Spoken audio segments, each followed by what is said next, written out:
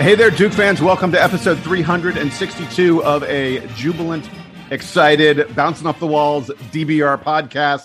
I'm Jason Evans. I'm your host here. We are here to talk about what happened last night. The Blue Devils beating the number one ranked Gonzaga Bulldogs 84-81.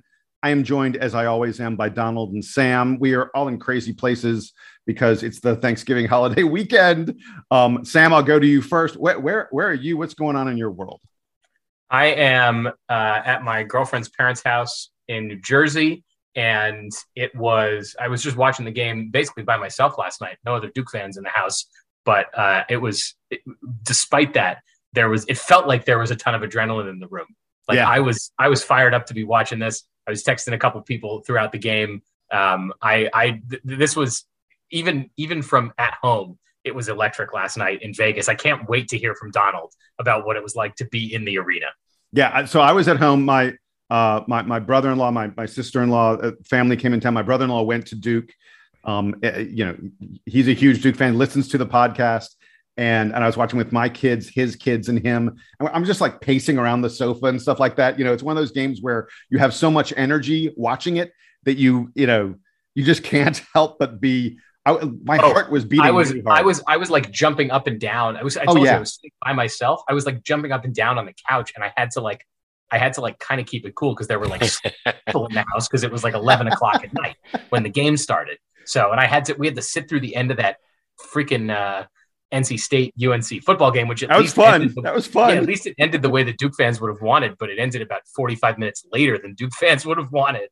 Yeah, exactly. Hey, we, of course, are amateurs when it comes to our viewing experience on this compared to Donald Wine. Donald was in the arena. I'm talking about how electric it was in my living room. Look, Donald, I have to give people this progression, right? So me, my dad, my brother, we arrived on Tuesday.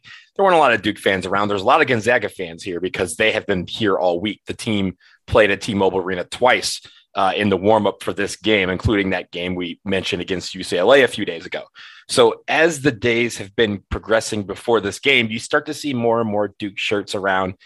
Yesterday, my God, Sam, you were the only one in your room. There was a couple more Duke fans in my room with me. That building was, first of all, T-Mobile Arena, absolutely beautiful. Honestly, one of the best in like arenas, NBA, NHL arenas that I've been in. It is magnificent. Second of all, that place was all like electric the entire game. Gonzaga fans were on it. Duke fans were on it. Neutral fans were on it. I will say this, the funniest part of the day was walking. I was walking to kind of meet up with some line monitor friends, and I was walking on a bridge, and some guy comes up to me and he goes, "Tar Heel Nation," and got booed off the bridge by both fan bases. And Duke were like, "Get out of it. Like you do not belong in Vegas. Go about your business." But yeah, yesterday was absolutely fantastic. And I will say there's playful banter between teams. Like, you have these neutral site games. When we play Kentucky, there's a lot of banter back and forth, but it's a little more mean-spirited. Last night, everyone was great. There was a couple people who were just kind of like, no one was getting each other's faces, but there was a lot of banter back and forth. But at the end of the game, a lot of people were just like, that was a game for the ages. So I keep talking about the actual game. Let's actually talk about the game. Yes. So we will start with the headline. Guys, I want to hear from you. What's your headline? What's the one-liner you got to sum up this contest? Donald, man in the stands. What's yours? Duke hits blackjack and win for the ages over number one Gonzaga. I like the Vegas theme. I like it a lot. Sam, what you got? I had cramp touch this. Paulo Banchero dominates Gonzaga. That's good. Honestly, that might be the best headline that we've had on the show. That is really good. Mine is just terrible now. I have Zags losses no longer zip.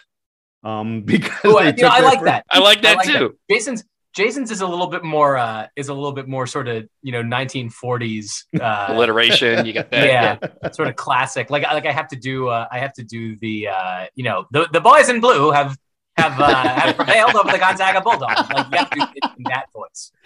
That was great, man. Thank you. You could be a black and white newsreel announcer with that voice. That's really well done. So the Blue Devils are on their way to the 6th national championship.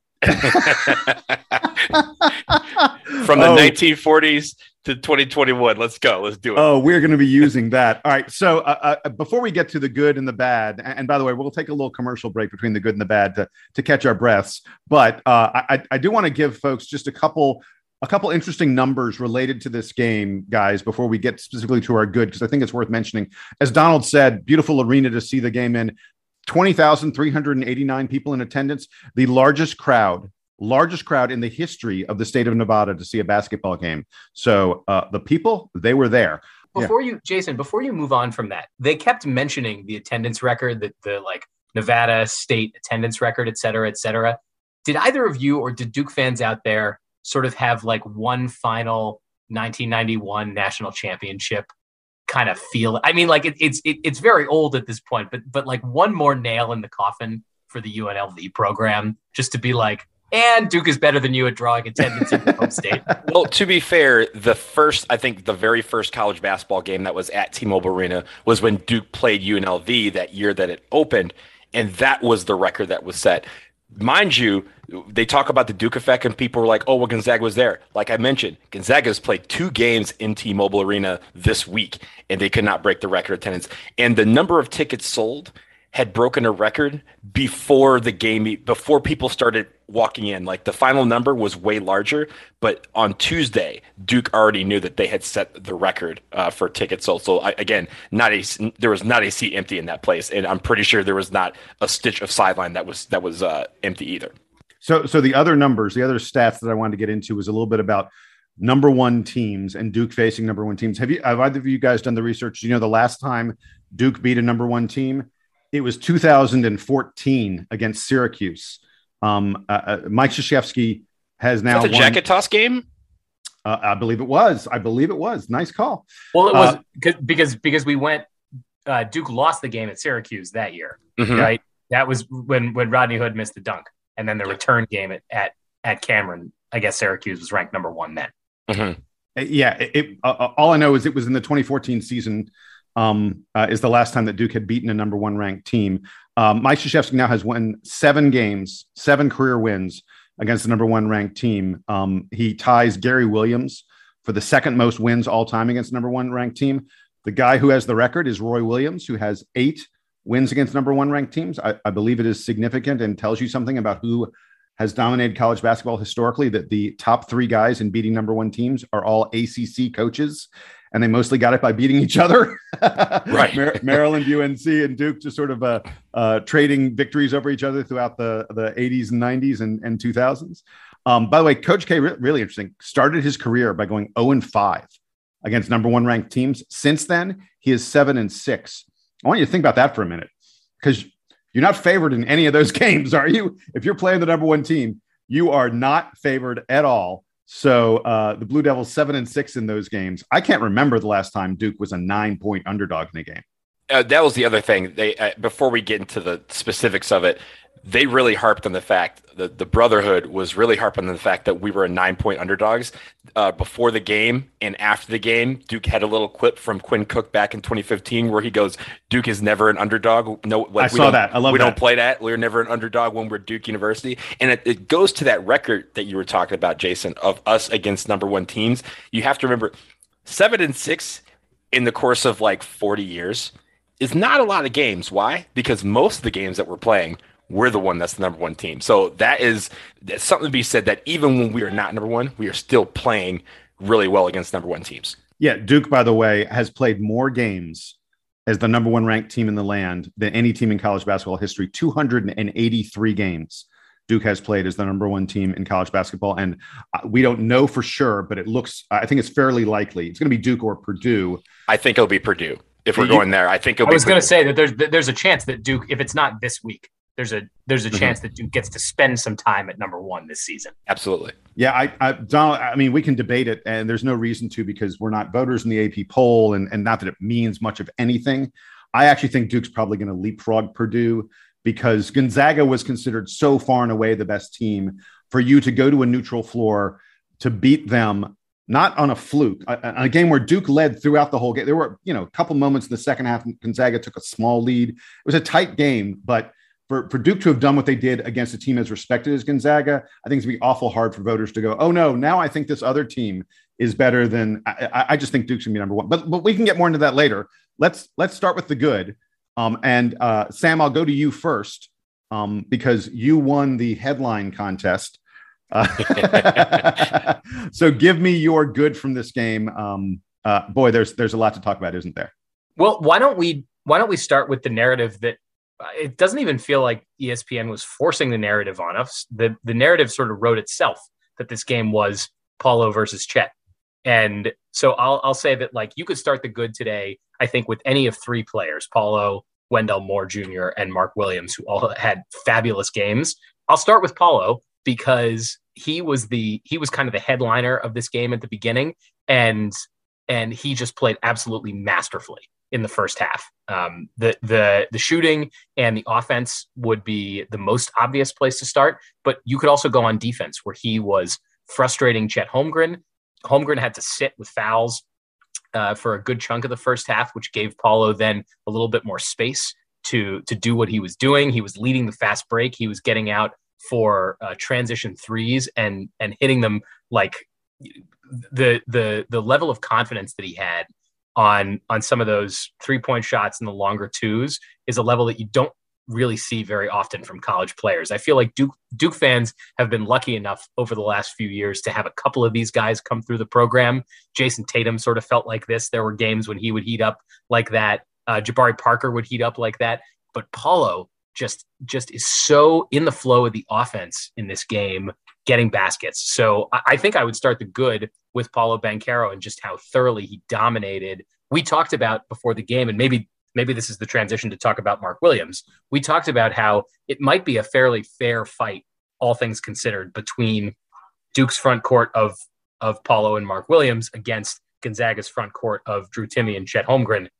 It did not play out like that last night. Duke's front court was much better than Gonzaga's. Some of that was foul trouble, which is only sort of in your control. But in the time when they were on, Paolo had to sit for a good chunk of the second half with the cramps, and even then, still felt like he was the dominant force in this game. So I'm going to dictate, guys, that what we're going to do here is we're going through the good. I agree. Sam's right.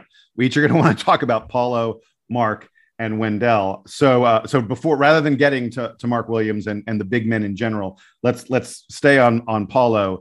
I just wanted to really quickly point out, the thing about him that showed how impactful he was in this game, and you should never get too much into plus minus. He was plus 13 in this game, far and away the highest plus minus of anybody on the Duke team.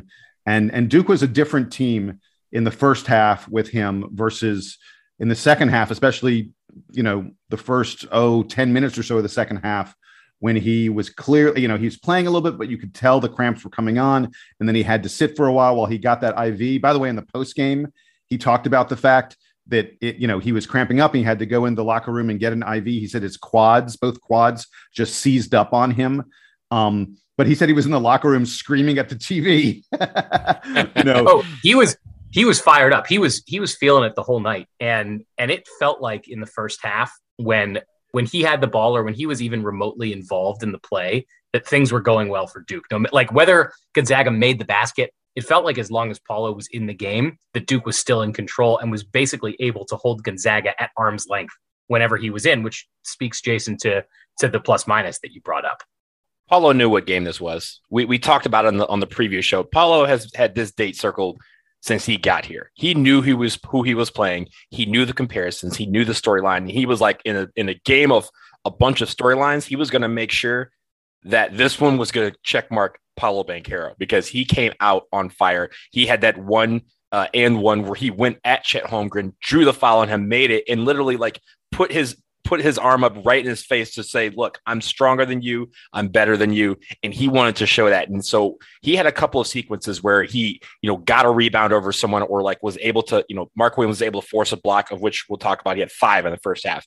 He forced a block. Paolo Banchero basically stripped the ball from the loose ball, outletted real quick, ran all the way down the court and had a transition 3. And he looked down the court as if to say, like, this is my building. This is my gym.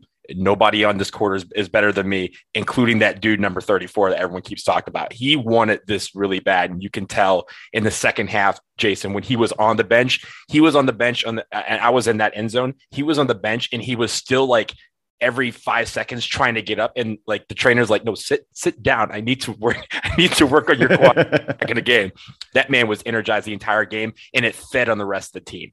And by the way, Paulo admitted in the post-game press conference that he was somewhat limited when he came back in the second half after the cramps. He was somewhat limited, that he knew, his legs, the cramps were so bad that he knew there was he couldn't, be fully explosive, do everything he wanted.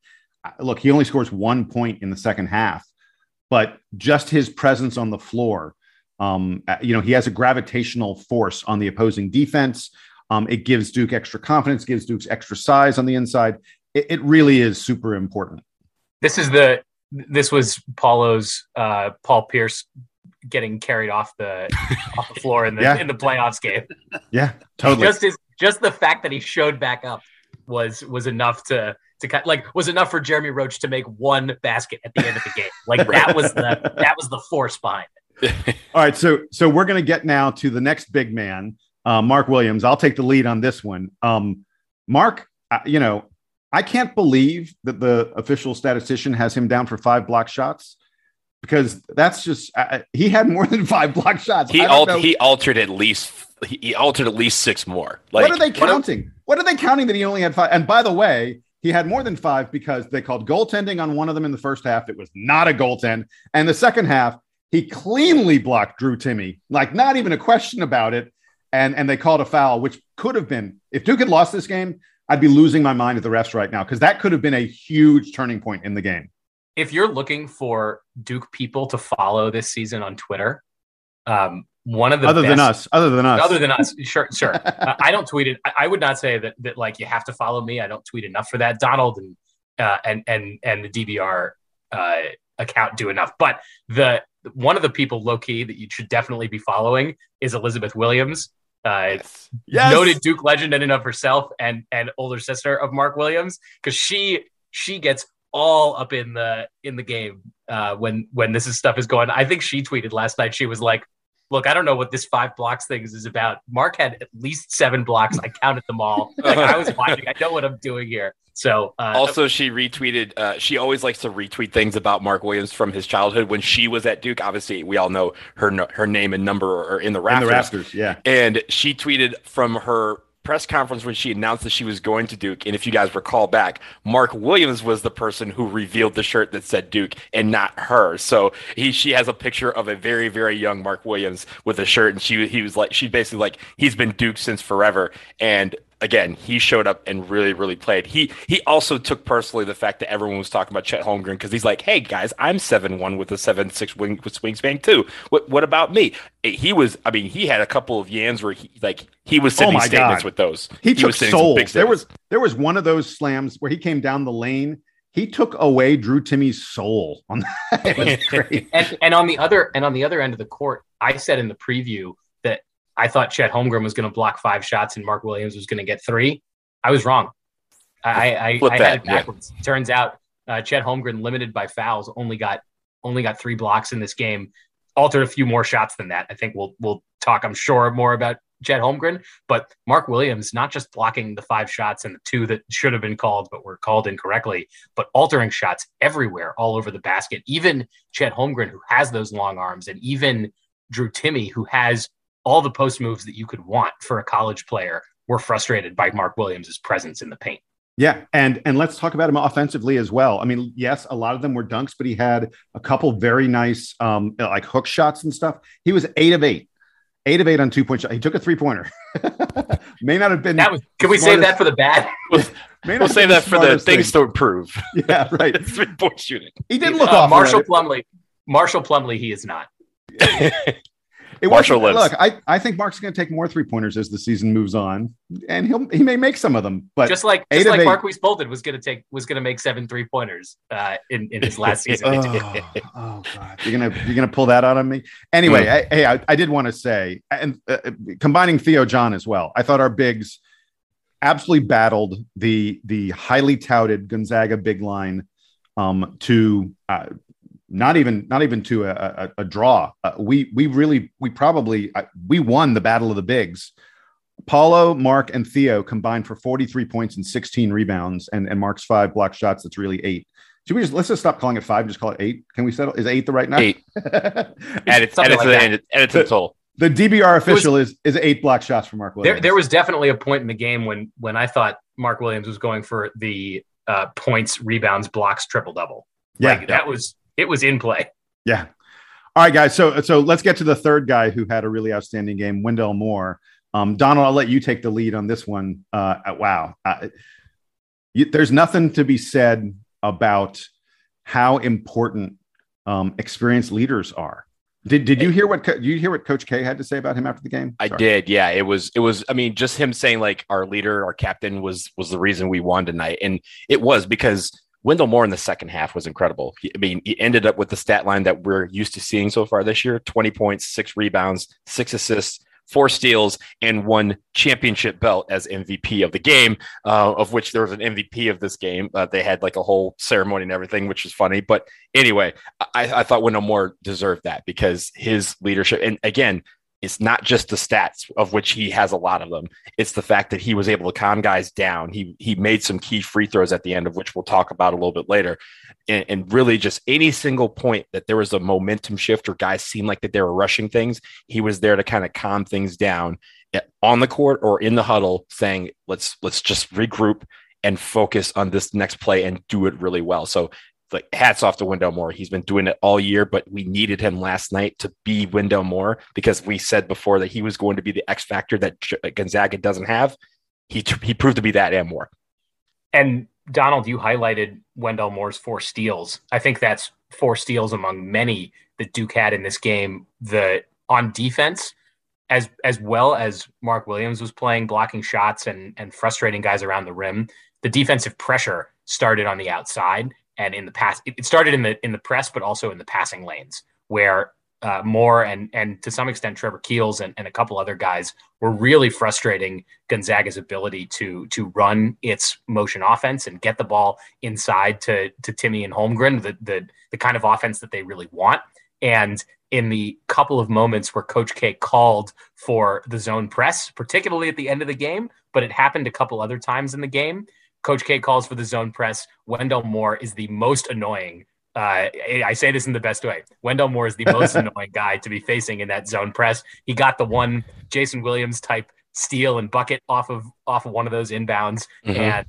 And I love getting to see Wendell Moore playing this well on defense. The amount of progress that he made over the summer, not just getting better offensively, but just all around in his game has been so fun to watch. And I was talking to someone before the game.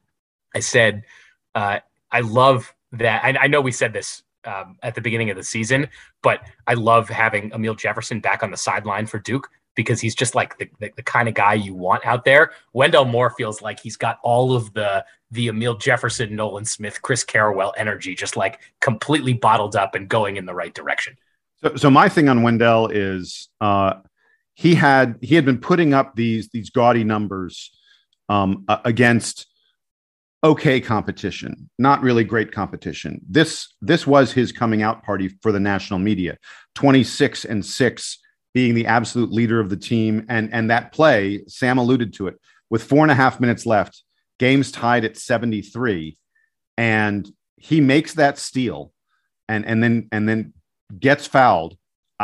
By the way, down the stretch, hits 5 out of 6 free throws. But he's the guy who got the steal and gave Duke the lead that Duke would never relinquish throughout the rest of the game. He was a quintessential upperclassman leader. There's just no other way to say it than that. I think Wendell Moore is embarking on what's going to be an All-American, maybe not first team, maybe second team, but an All-American season. And this was absolutely the beginning of it in terms of folks on the national stage recognizing him. We talked about how Paulo was sort of leading the team in the first half and that it felt like Duke was in control as long as he was in there and making plays. If you look at the win expectancy chart on KenPom, with a little over 5 minutes left in the game, 5.5 minutes left in the game, Gonzaga had taken the lead back. If you remember, this is Paulo's out with the cramps. Duke's having to play, multiple bench guys. There was a point where both Paulo and Wendell were out of the game, where Duke had to resort to a deeper bench. It was like, all of Theo John and Joey Baker and AJ Griffin were out there playing for Duke, and the offense wasn't flowing well. Moore comes back in at one point with 5.5 minutes left. Gonzaga has about an 85% chance of winning the game, according to KenPom, and then it just plummets as Wendell Moore is making plays. So he was actually the key at the end of the game to sealing the victory for Duke. Yeah. Hey, Donald. So we've talked about some of the players. Let's get to the crowd, get to the atmosphere. Is that part of your good? Oh, yeah. I mean, look, this game had Final Four vibes written all over it, and you could feel it in the building. You could feel it outside the building. You could feel it on the strip. Like, everyone was locked in for this game. Gonzaga fans, like I said, they were there. They were on it. Hats off to all of them that traveled. They were out in full force. Duke fans, it was like a reunion. In fact, it was a reunion. It was like people, I was in line for security. I'm next to DeMarcus Nelson, who's next to Kenny Denard, who's next to other former players and cheerleaders and coaches. And, everyone was out there. The lights were on. This was what they wanted from this game in Vegas. Everyone was there. Everyone was dialed in, and it became a show for the ages. It is one of the great regular season college basketball games that I have witnessed in person. It was that great. Both teams played very well. Of course, we're going to get to the bad, but before we even get to the bad, I just want to say that there was nothing bad about this game in my mind. This was a Final Four game. We will see this team again. It may not be in March. It may be in April, but we saw probably the two best teams in college basketball play last night. And it was incredible, just an incredible show of support for both teams. And for the Duke fans, especially, that "Let's Go Duke" chant that was going at the end of the game on the concourses walking out of the building felt so good. That's what you want to feel every single game, but especially for big games like this where everybody rose to the challenge. Hey, before we wrap up our good, there are a couple kind of macro big picture things that I want to talk about, specifically fouls and turnovers. And by fouls, I mean this: drawing fouls and as a result, getting free throws. I found a great stat. Wendell Moore led the Blue Devils in fouls drawn with 7. Trevor Keels had 6. Mark Williams had 5. No one on Gonzaga drew more than 5 fouls in this game. So for those 3 guys to have drawn fouls on the Gonzaga big men to get to the free throw line was a huge key to this game. And the other thing that goes hand in hand with it, you guys know, I always talk about field goal attempts. I'm a huge fan of field goal. If you take a shot, you have a chance for it to go in. If you don't take a shot, you can't. You don't necessarily score any points. So Duke managed to take more shots than Gonzaga by a margin of 67 to 64. Duke did that despite shooting 14 more free throws than Gonzaga, which is really rare that you would shoot a lot more free throws and also get more field goals. And it's because, and this is what I'm going to tell you, the reason Duke won this game was Duke did not commit turnovers. Duke held on to the ball. Duke had 8 turnovers in this game. Comes in the back of just a few days ago, we only had 3 turnovers against the Citadel. For Duke to play a game at this speed against this quality of an opponent, an experienced team that is long and athletic and plays good team defense and only have 8 turnovers was truly impressive. And the way you really see it, points off turnover. Did you guys see the stat? Duke won points off turnover 23-2. 23-2 in a game we win by 3 points. Points off turnover, not committing turnovers, getting a lot more free throws, and also getting more field goals. That's how Duke wins this game because Gonzaga outshot us. It's that we got more attempts because we didn't turn the ball over and because we got to the free throw line. And because, as I said before, Duke was playing so much frustrating defense that Gonzaga, as good as Gonzaga's offense is and as sophisticated as it is, and as good as Julian Struthers was playing, never really got in the flow that they want. Like, they scored 81 points, and it felt – this is probably the scary thing about Gonzaga, is that they scored 81, and it feels like with just a little bit more fine-tuning, they could easily score 95. Yeah, and really when you talk about the turnovers – this game was played sometimes at breakneck speed. Both teams, not necessarily out of control, but it was very, very fast, up and back, up and back, up and back. You almost need to catch your breath watching the game at times. But for Duke, they were able to do it within control. There was a couple of times where they would make a quick basket.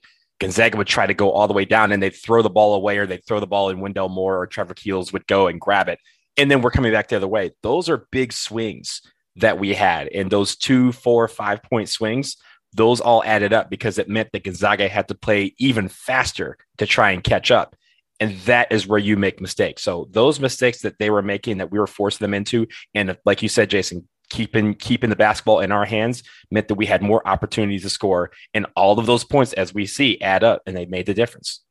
You know, Sam, you talked a little bit about defense. Duke is now all the way up to number 15 in the nation in defensive efficiency, according to Ken Pomeroy. And it's worth noting, we were 21st coming into this game. We're now up to number 15. It's worth noting that all of that got thrown off a little bit because one of Duke's 7 games is that weird outlier against the Citadel where they hit an ungodly number of 3-pointers, which just kills your efficiency. I think that, as that game gets devalued more and more, you're going to see this Duke team rising higher and higher in Ken Pom defensive efficiency, which, Sam, you say is one of the most important stats to note about Duke on the season. So we're up to number 15 right now, and we are rising. That was the number 1 offensive team in the land by a lot.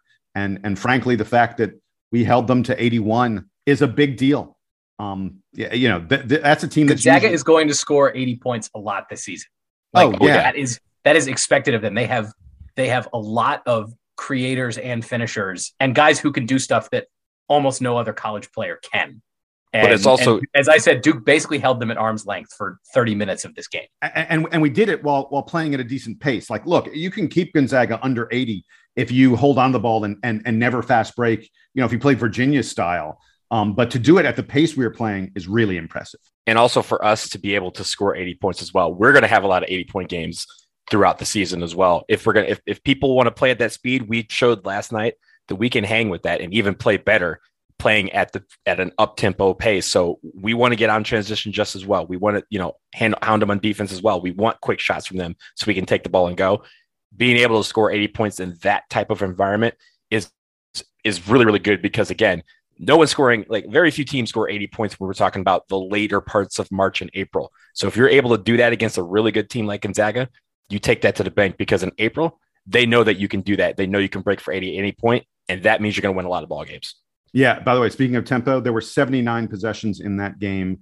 That's the fastest tempo we played at all season long, including some of these, games against lesser teams where you're kind of racing up and down the floor a lot more. So really, really fast pace for that game. And the Blue Devils end up winning it. We're going to take a quick break. When we come back, hey, it wasn't all, it wasn't all dessert. It wasn't all delicious, stuff. There's a little bit of veggies we got to deal with. We will have the bad from the Gonzaga game after this.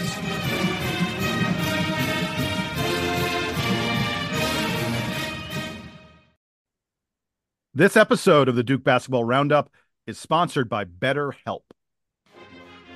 Springtime is the season that's supposed to feel like a new beginning. We have better weather, and it feels like everyone gains a boost of energy. However, for many, leaving winter behind doesn't always mean that their mood lightens up with the extra sunlight. We all carry around stress, and that stress can build as more events get added to your calendar. That's certainly true, Donald. And with the amount of social gatherings increasing with the improving weather and more daylight, there's more pressure to be on when you're interacting with family, friends, coworkers, even strangers, even when stress has you a little bit down.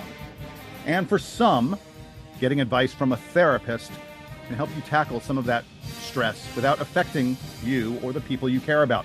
That's what BetterHelp is all about. It's entirely online, and it's designed to be therapy that's convenient, flexible, and suited to your schedule. You just fill out a brief questionnaire and get matched with a professional, licensed therapist. And you can switch therapists anytime you want. So if you're thinking of starting therapy, give BetterHelp a try and find your social sweet spot. Visit BetterHelp.com/Duke Roundup today to get 10% off your first month. That's BetterHelp, HELP.com/Duke Roundup.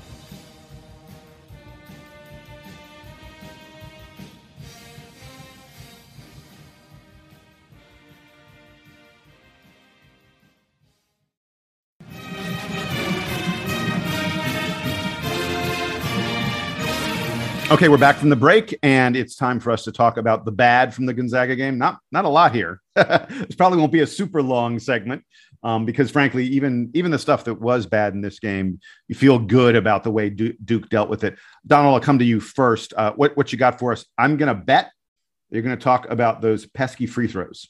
Oh my goodness. Like I said, there was not a lot of bad in this game. In fact, I don't think there's a lot of bad. I'm going to call this nitpicky because this is something we've been talking about. The free throws in the first half and most of the second half, we need to do better on that. Particularly, I think we blew at least 4 1-and-1s by missing the front end.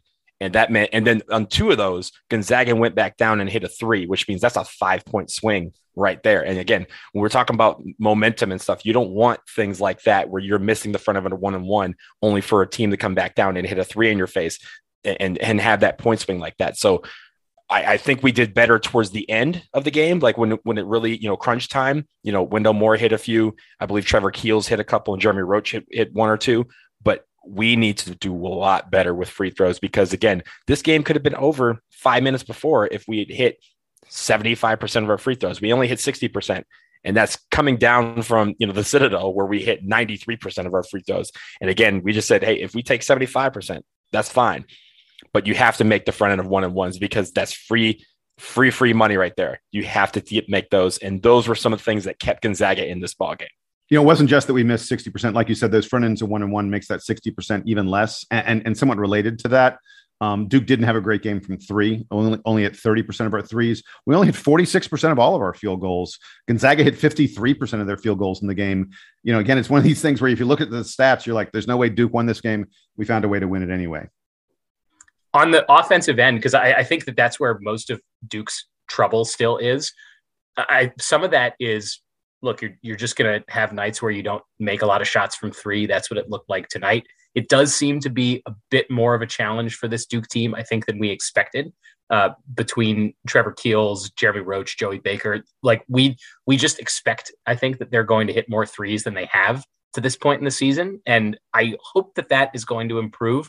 But not just on the execution of the shooting, but there's a little bit more around the shot selection and the offensive game planning that I think there's still room for improvement.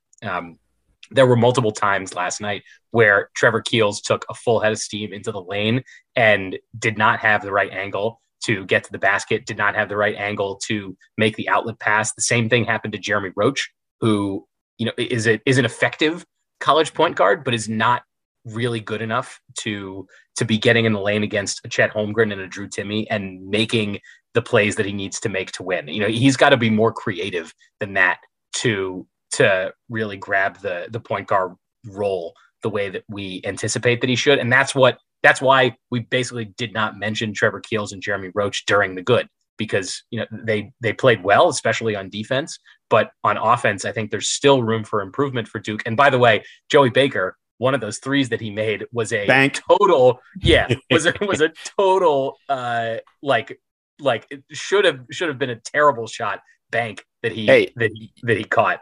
In Vegas the ATMs are open 24/7, so that's where he went to get that money shot. Right, Cameron's not giving that shot to him ever. So, and nor are a lot of ACC arenas. So I think as good as Paulo is on offense and sort of as automatic as he was feeling last night and as effective as Wendell Moore was at getting a tough bucket when Duke needed it down the stretch, there's still room for improvement on offense, which is crazy to say because Duke scored 84 points against what we think is the best team in the country. So, if we want to nitpick, as you were saying, Donald, that's my bad from this game. When it comes to 3-pointers, we were 8 for 30. And I feel like, part of my nitpicky bad here is Trevor Keels and Jeremy Roach. They combined 5 for 24 from the field.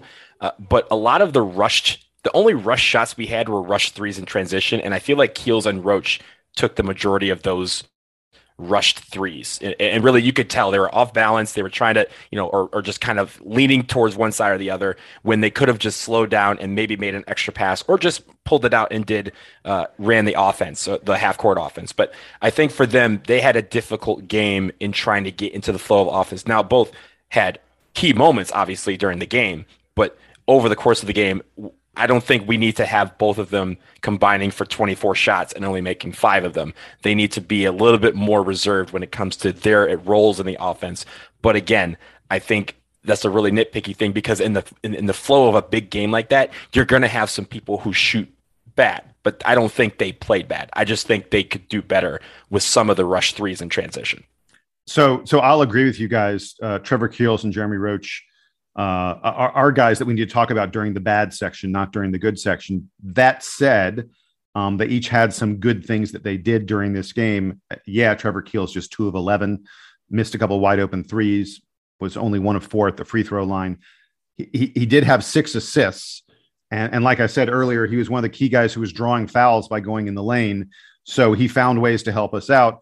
And he and Roach, I thought both of them played really nice defense on the Gonzaga perimeter players, especially Andrew Nembhard. Literally just a couple of days ago against UCLA, Andrew Nembhard was the best player on the floor, scored 20 plus points and had, just a boatload of assists and stuff like that. He only gets 6 points, only 6 points against Duke, did not hit a single 3-pointer. He had 11 assists, which is a huge number, but he had 6 turnovers.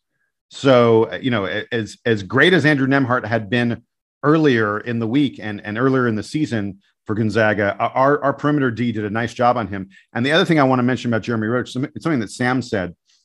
Sam, you talked about Jeremy Roach being the point guard, being the facilitator and such. I think Duke fans need to adjust their expectations on him. He is not our primary facilitator. He's really not Duke's point guard. I mean, like when Duke's coming down with the ball, sort of walking it up when anybody could be the guy to start the offense, it's very, very rarely Jeremy Roach. It's almost always Trevor Keels or Wendell Moore. Really, it's Wendell Moore more than anybody else. But Jeremy Roach is probably, the third most facilitator, actually after Paulo, probably the 4th most facilitator on the floor at any given time. Look, this is a guy who he took a 3 with 3 minutes left or so, maybe 4 minutes left. It just had me out of my chair screaming, like, what are you doing? It was early in the shot clock. I thought one of my bads is I thought Duke had poor shot selection at the time. Paulo Banchero took a couple shots. I was like, that's a terrible shot. Why are you taking that shot? And yet for all of that, Jeremy Roach has the game, what I think was the game-winning bucket with 42 seconds left. He goes into the lane, he drives, and he scores a layup that was that was the bucket that made it from a 1-point game to a 3-point game. And after that bucket, Gonzaga was forced to foul the rest of the way down the stretch. Essentially, that was the bucket that made it so that Gonzaga could no longer catch up by playing defense. They had to hope that Duke would miss free throws. Huge shot for him. And so props to him. As much as we're bagging on Keels and Roach here, they both had ways that they big time helped this team to succeed. All right. In terms of the bad, Donald, we got to talk about the cramps. What is going on? Can Duke hire? No offense. I'm sure there's someone who's gainfully employed as the nutritionist for the Duke basketball team who is a professional at their job. But what is going on with these cramps? I don't know. And the thing is you could see it in the arena because, again, I was sitting down by the Duke on the end where the Duke bench was. So after a timeout, I see Paulo at the end of the bench with someone with the roller on his quads. And I'm like, oh, no, he's cramping again. Wendell Moore showed some signs of cramping a little bit. He was able to fight through it. And I think even Trevor Keels at some point was kind of like, again, the guy who never gets tired showed some signs of fatigue. So I think those sort of things, like we had this happen in the Kentucky game in Madison Square Garden. Is it a neutral site thing? Because I want to see. That would not be good. Yeah, it wouldn't be good. Problematic. We play a lot of neutral site games, but I think the idea is whatever they're doing, guys either have to extra hydrate before the game. Like I'd honestly rather Paulo Banchero go to the locker room during a game because he has to pee than go to the locker room to get an IV, right? Like we don't need to see the Band-Aid. It's a lot faster going out than coming in. Right. And we don't need to see him coming back out with a Band-Aid knowing that he got an IV. We want him to be in this ball game because, again, that could have gone a different way with him in the locker room getting an IV. It could have been where this team was, as good as he was playing, Gonzaga saw that as a sign of momentum and would be able to use it to their advantage. So hats off to our team for staying in it while Paulo was out. But again, we got to have it where our best players are on the floor. Yeah, I don't disagree. The last bad thing I want to bring up, Duke got owned on the boards pretty bad by Gonzaga. They out rebounded us 42-31. Duke gets just 7 offensive rebounds in this game. Like I said earlier, if we hadn't gotten to the free throw line, if we hadn't not committed turnovers, we'd be talking right now about how rebounds were one of the things that did us in this contest. But, on the other hand, it's worth noting we're playing against what maybe people thought was the best front line in all of college basketball. I think now maybe they would say it's the second best front line in all of college basketball. So props to us for getting that done. All right, guys, we got one final thing we got to do before we go. We got to pick a player of the week. Not an easy choice this week. How much are you weighing that Citadel game in your decision? There are a lot of factors here. I see the worry on you guys' faces. Donald, I'll come to you first. Who's it going to be? Who's your player of the week? With all respect to a lot of guys that could have taken this home, I'm going to go with the leader. I'm going to go with the captain. I'm going with Wendell Moore for having 2 solid games. And again, not just filling up the stat sheet, but his leadership on the court, in the huddle with other guys who may be struggling, just keeping this team focused on the task at hand. There's a reason why he walked out of T-Mobile Arena with the championship belt as MVP.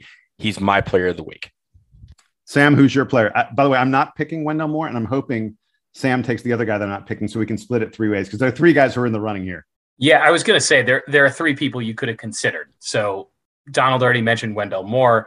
I assume Jason's taking one of Paulo and Mark Williams, and that could be like the decision point here. I had decided before we started recording that I was taking Wendell Moore for a lot of the same reasons that Donald did, which is not. I don't want this to be a slight at Paulo or Mark. I think Mark had one of his best weeks in a Duke uniform. I think Great. Paulo, as much as well as Paulo played against Kentucky, this felt like his sort of national debut, right? He had the Slam magazine cover a couple weeks ago, and now he's got this huge high-profile win against Chet Holmgren. I think he had the highlight of the night in terms of like basketball skill. The play where he drove against Holmgren and went right into his chest and got the and one. That was my favorite play of the game offensively for Duke.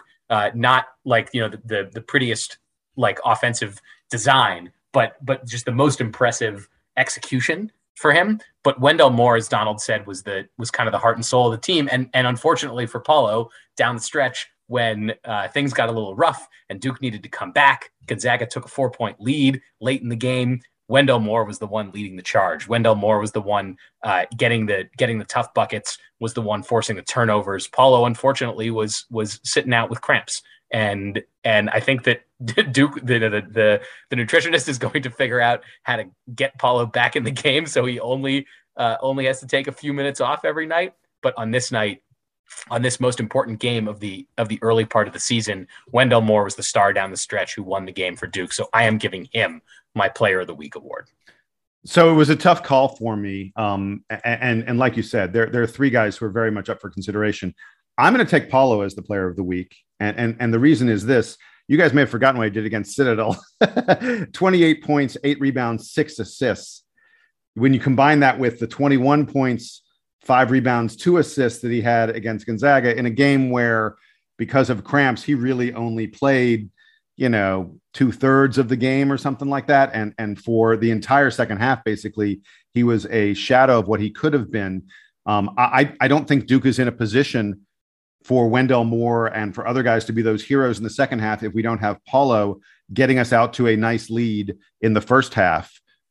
So I took Paulo and his 25 point per game average on the week as the reason I'm taking him as the Player of the Week. But yeah, it could have been any one of these guys.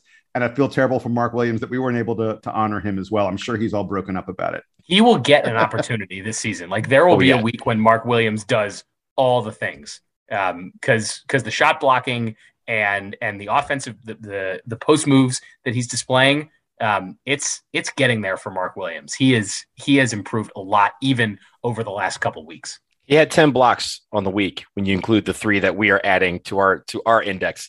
So that is a very, very good week. And that's on top of everything else that he was doing very, very well. Hashtag DBR official count. That's right. So that's going to do it there for us, folks. A fun podcast as we celebrate Duke's victory over Gonzaga. The Blue Devils are still undefeated. They are perhaps number 1. We will find out when the poll comes out. By the way, we want to mention we did not talk at all about Ohio State or the ACC Big Ten Challenge. Much like we did with Gonzaga, we're going to be talking to an expert on Ohio State. We'll bring that podcast to you in the next day or so prior to that game.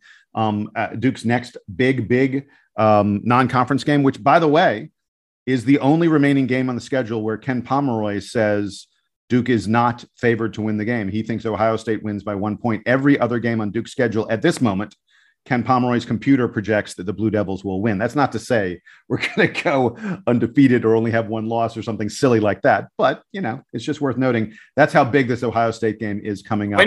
Quinn Cook said, Duke's not the underdog. Amen. Never. Amen. He is absolutely right.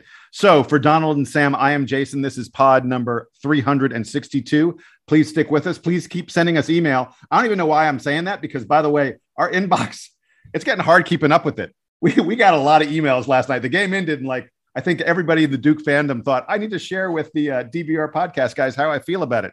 But keep on sending them to us, dbrpodcast@gmail.com. We love hearing from you. We love interacting with you. Like and subscribe to all that other stuff so that you're able to get the DBR podcast the moment it comes out. Look, these come fast and furious sometimes. When we got these games, look, this one's going to hit. The Ohio State preview is going to hit. We're then going to have an Ohio State recap. It's going to be like nonstop podcasts over the next several days, and you want to get all of them. So like and subscribe. Again, he is Donald. He is Sam. I am Jason. And this is the Duke Band to play us out and take us home.